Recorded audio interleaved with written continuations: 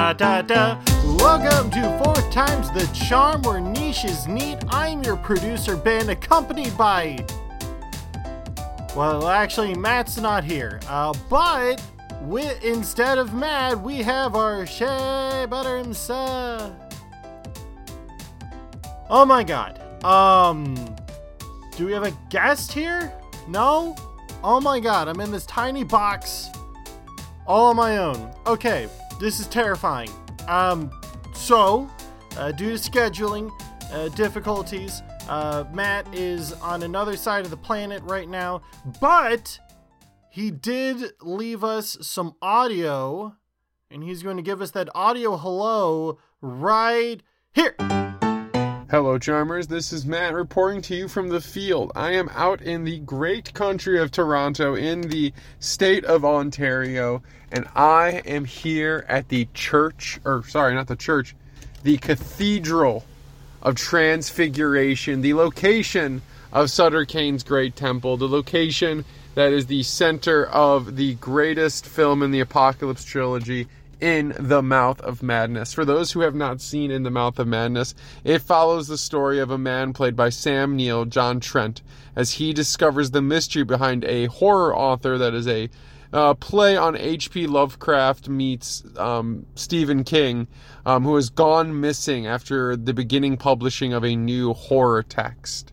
Now, this author is known for writing twisting, mind-numbing stories, and some people believe that if you read it, you will go mad. So when he begins to write his final piece, In the Mouth of Madness, he goes missing. And an insurance adjuster has to go and find him, and that is John Trent. We follow him on his journey all the way around the world until he ends up in the fabled town of Hobbs End, which is supposed to be a fictional town that only exists in the novels of Mr. Sutter Kane, but ostensibly has come real. And at the center of that city is a grand church, a church with black spires that loom above the city, and that is the Cathedral of Transfiguration. Now, I am here from the field, and I want to let you all know that it is just as cool as it seems in the movie. The church cathedral, I guess, is absolutely massive. Funnily enough, in a bit of a field report thing, it's surrounded by a housing development, like a groups of housing that have several people living in the same building type of vibe, and they're adding more and more. So just smack in this urban sprawl area is this massive black spire temple. Now, according to our field reporter Monty, this area is very devout to this church. So when he came here on a Sunday, it was full and completely closed off. Now, being here in the middle of the week, there is not a soul in sight. So, while we're here, I wanted to give you a quick rundown of the Apocalypse trilogy. I highly recommend that you go and you check out our previous long series on these three films. But over the course of John Carpenter's career, he made 3 different movies that deal with the end of the world and the end of reality itself. Now, all those 3 movies are considered some of the best horror movies of all time, disregarding what Ben says about Prince of Darkness. Now, it started with, as most people know, The Thing, which is considered, one of the best horror movies of all time, widely regarded as John Carpenter's best work besides maybe Halloween, and is a lauded film about an alien that arrives at an Arctic research center and begins to kill everybody. And ostensibly, at the end of the movie, the question is, does the monster win or does it not? Thus starting a potential apocalypse. He followed it up with arguably my second favorite of the entire trilogy, and I think it's for its originality and its presentation, is Prince of Darkness, a movie very, very steeped in the work of H.P. Lovecraft, as a group of students explore and dive into a special green concoction that is hidden beneath an ancient church in a city, and they must discover the truth of it. It is a tremendously intense movie that, of the 3, is actually probably the most Lovecraftian of the 3, versus just pure kind of horror twisting mindfulness, which The Thing captures, and the titular film and my personal favorite film of the entire Apocalypse trilogy, In the Mouth of Madness. It's John Carpenter's only good 90s movie. It stars the glorious Sam Neill and has a kick-ass heavy metal soundtrack performed by John Carpenter himself. And I highly recommend you go and check it out. All of these movies are on a 4 out of 4 charm scale. Now, the Thing is largely considered to be a 5 out of 5 on the quality scale, but for me, it's a 4.5 because I enjoy it, but it's a little overhyped. I give Prince of Darkness the same score of a 4.5. I think it's a really wildly interestingly made movie with a great story and a fantastic cameo by Alice Cooper. And, of course, the greatest movie ever made. The perfect film that is beyond perfect because it's perfect based on its narrative. And I'm sure Ben can add an anecdote about that, is In the Mouth of Madness. A 4 out of 4 charms, a 5 out of 5 quality.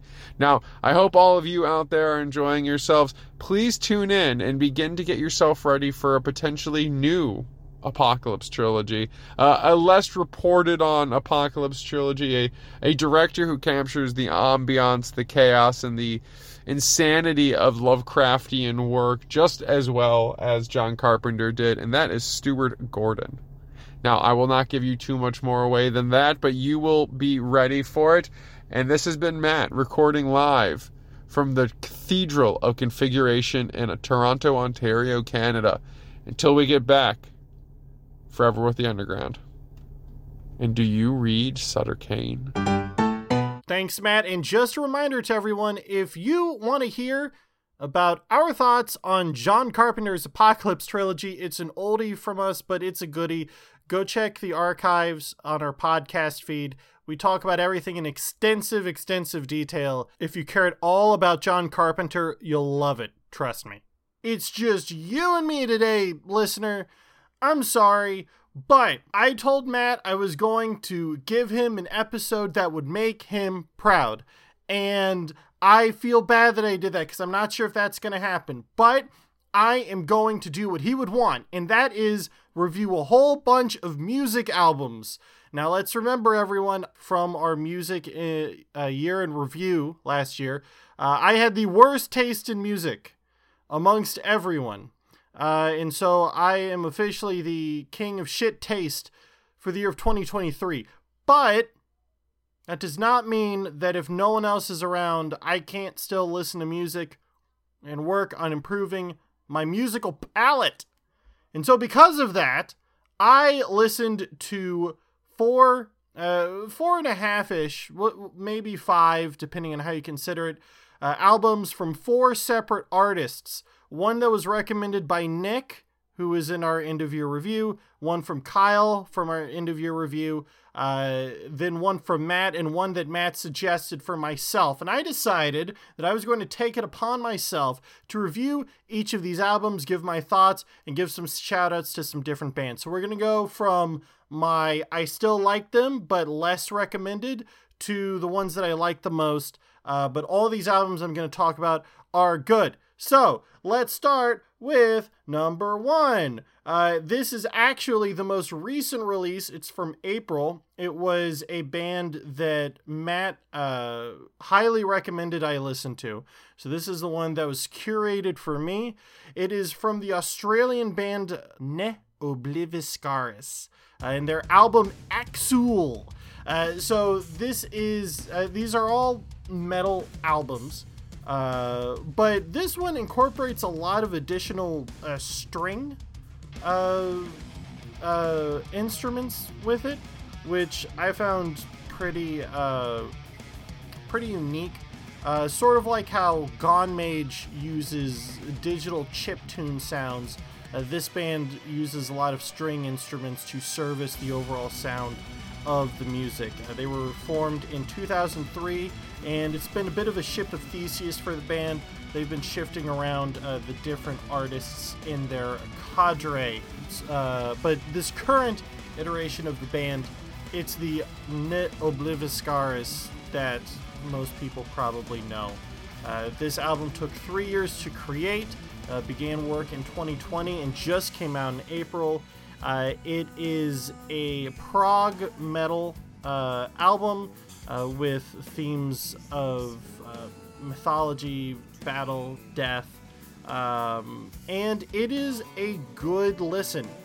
I will say, I feel like the album as a whole peaks in the first half with Ekis, They use a screechy violin in that song to, I believe at least, simulate the sound of a horse.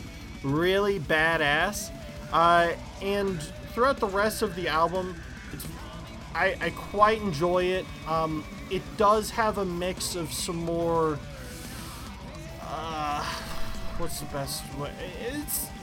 The vocals sound a little emo-y in parts, and I think that works to the strength of the album, is they're able to go seemingly in and out of different metal genres or sister genres as they progress throughout the album. So it really takes you through a journey as you're listening to the whole thing. I would say that Ekis is probably the best song, and that's the first song of the album. Misericord 1 and 2 are both also very good. That makes up the first half of the album. The songs in general are much longer than you would expect for a traditional album. They're each about 10 minutes apiece. Ekis is the longest at 12. And I think that because of that, it can be harder to listen to the whole album in one sitting as opposed to listening to these songs on their own individually. And I especially think that because there are other albums I'm going to talk about that I think do work better listening to together. I gave this one about a 3.5 to a 3 3/4 out of 5. I thought this was a really strong album, but the other albums I listened to, I enjoyed a little bit more. And the next one, I did indeed enjoy more, even though it's very short. It is an EP that came out in February. It is the self-titled album Massive Gun by Massive Gun. For people who remember the end-of-year roundup, I very much enjoyed the SoCal-based metal band's Dead Body. And they were a sort of metal deathcore band. And this is very much in the same vein as them. As Dead Body. I would say Massive Gun incorporates more sounds or more instrumentation akin to a Mayhem. It feels a bit less overwhelmingly satanic and a little more raw. This is their debut EP. They're based out of Columbus, Ohio, and these guys are super, super new. It was brought to my attention by Nick, who, when he doesn't have bad taste, has excellent taste. And I thought that for a debut EP, there is a huge amount of promise with these guys. I really like this. I did not quite love it, and there's no particular reason for that. It's just the overall EP is about 8 minutes, right? And that crosses 1, 2, 3, 4, 5, 6, 7, 8 songs. So it's about 1 minute, one in a piece per song. And I want more. Not like in a American Idol, I want more from you, but like I just want to listen to more of their music. What I listened to here was really good. It does sort of feel like they're just getting started. And I know that that's ethereal and doesn't really help denote quality, but I feel like whatever the next release is going to have a more heavily curated identity. I feel like this was super good for just a straight deathcore album, but I want to feel more of what their spin on it is. So I can't wait to see what these guys are doing next. Really, really enjoyed it. And I want to move on next to my top 2 bands of the week. For both of these, it's weird, because there was one band whose album I enjoyed on average more, but the other band actually dropped 2 albums at the same time, one of which I liked a bit less, one of which I liked a bit more. So I don't know how to really tackle that. I guess I will start with Matt's recommendation. Matt really liked this album, and I believe it very well, spoiler alert, could be at the top of his mid-year roundup, if not his end-of-year roundup. But it is Ulthar.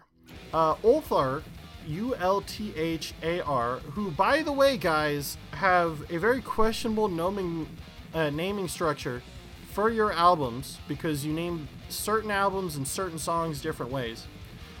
They released 2 albums. They released Anthronomicon, and they also released Helionomicron. Helionomicron we're going to talk about in a bit, but first, to start off, we're going to talk about Anthronomicon. And I would say that these guys, out of all the bands I listened to here, felt the most technically sound. I think Anthronomicon is a good, solid album.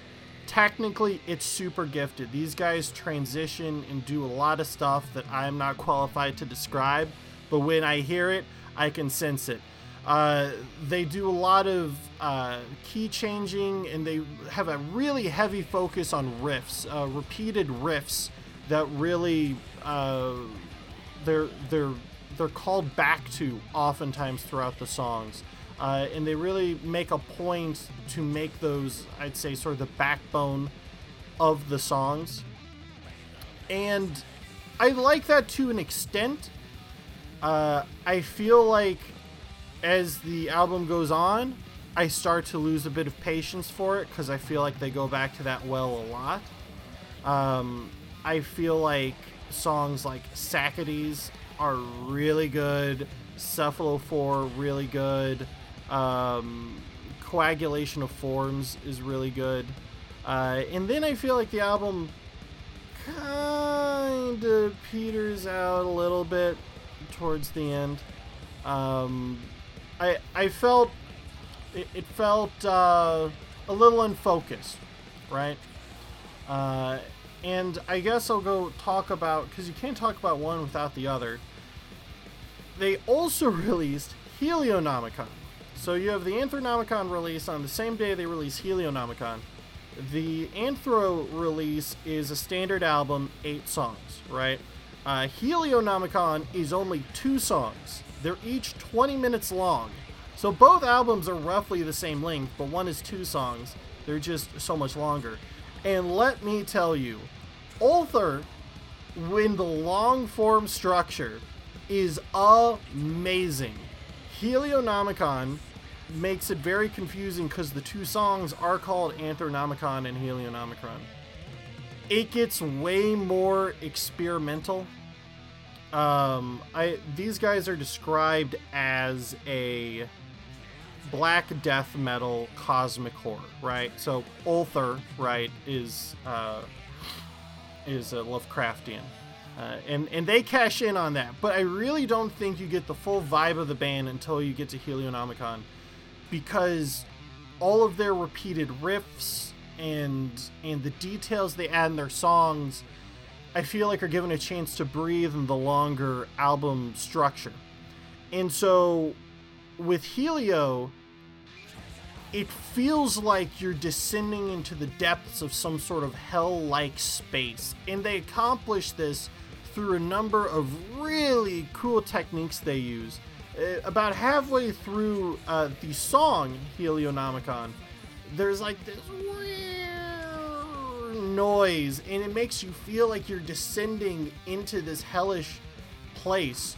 They structure the songs so beautifully so that you don't get bored throughout. I noticed this especially in the second track, Anthronomicon, where they start out pretty intense, high-paced, all up in your face into it, and then suddenly, without you really noticing, they're slightly lowering the stakes of the music, and it's still going hard, but it's calmer.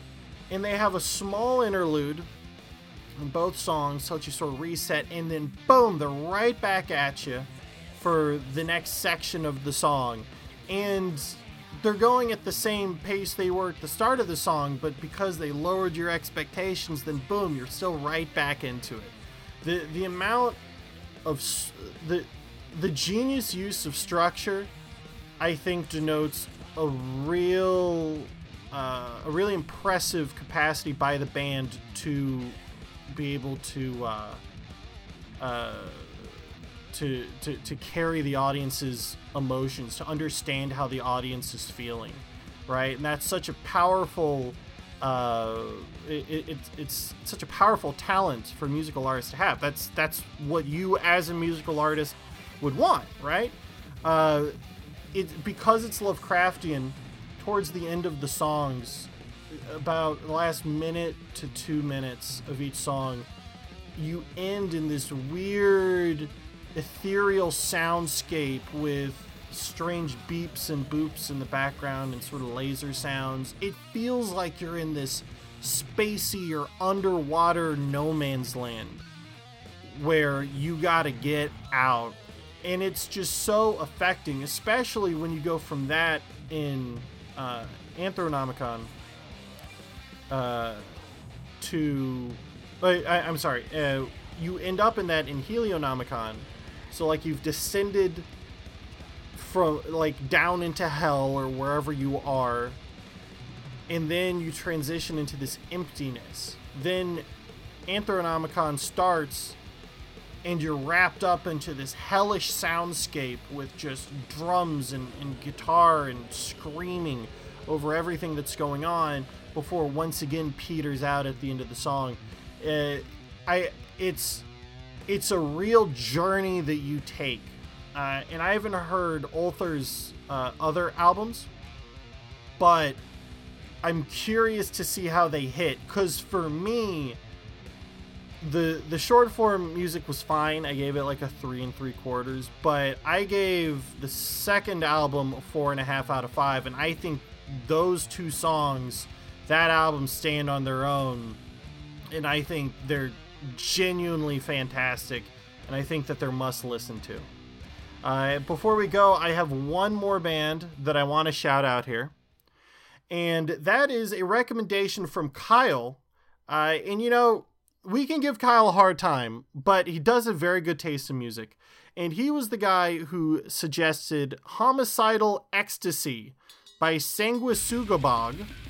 Sanguisugabogg, for me, it feels like a warm hug when I listen to it, which might sound strange, but when I listen to it, I get vibes of like the old ECW from the late 90s, this sort of grungy PS1 action video game background music with these really deep, chunky vocals that you can't understand, but, you know, I feel like in metal, the vocals are an instrument. They're a layer of sound. What they say in it is like the Easter egg, if you really want to go into it. I know that's the wrong way to think about it, but, you know, bear with me here. I can't understand a word of what they say, but super fun. The lyrics I do understand are kind of silly, but there's just so many small details in this album that I love. Pissed is a fantastic song. There's a really funky beat they introduced in the second half. They just haven't been able to get out of my head. Hungry for Your Insides is fantastic. The first half is pretty much instrumental only. And like I was saying, it reminds me of playing like SmackDown on the PS1, and I'm in game and they have just this grungy metal music in the background. And I think Skin Cushion takes that even further. I love these hideous names. A Lesson in Savagery at the end of the song. There's just this wild screaming they introduce. I mean, it's crazy. I can't even... I don't know if I've heard that in another album before, which, you know, for metal, that's saying something, so that's worth checking out. I feel like it's a little bit long. I feel like it goes maybe like 2 songs too many, because compared to the other albums on this list, it's pretty long. You know, there's a lot to go through there. There's, I think, 13 songs here.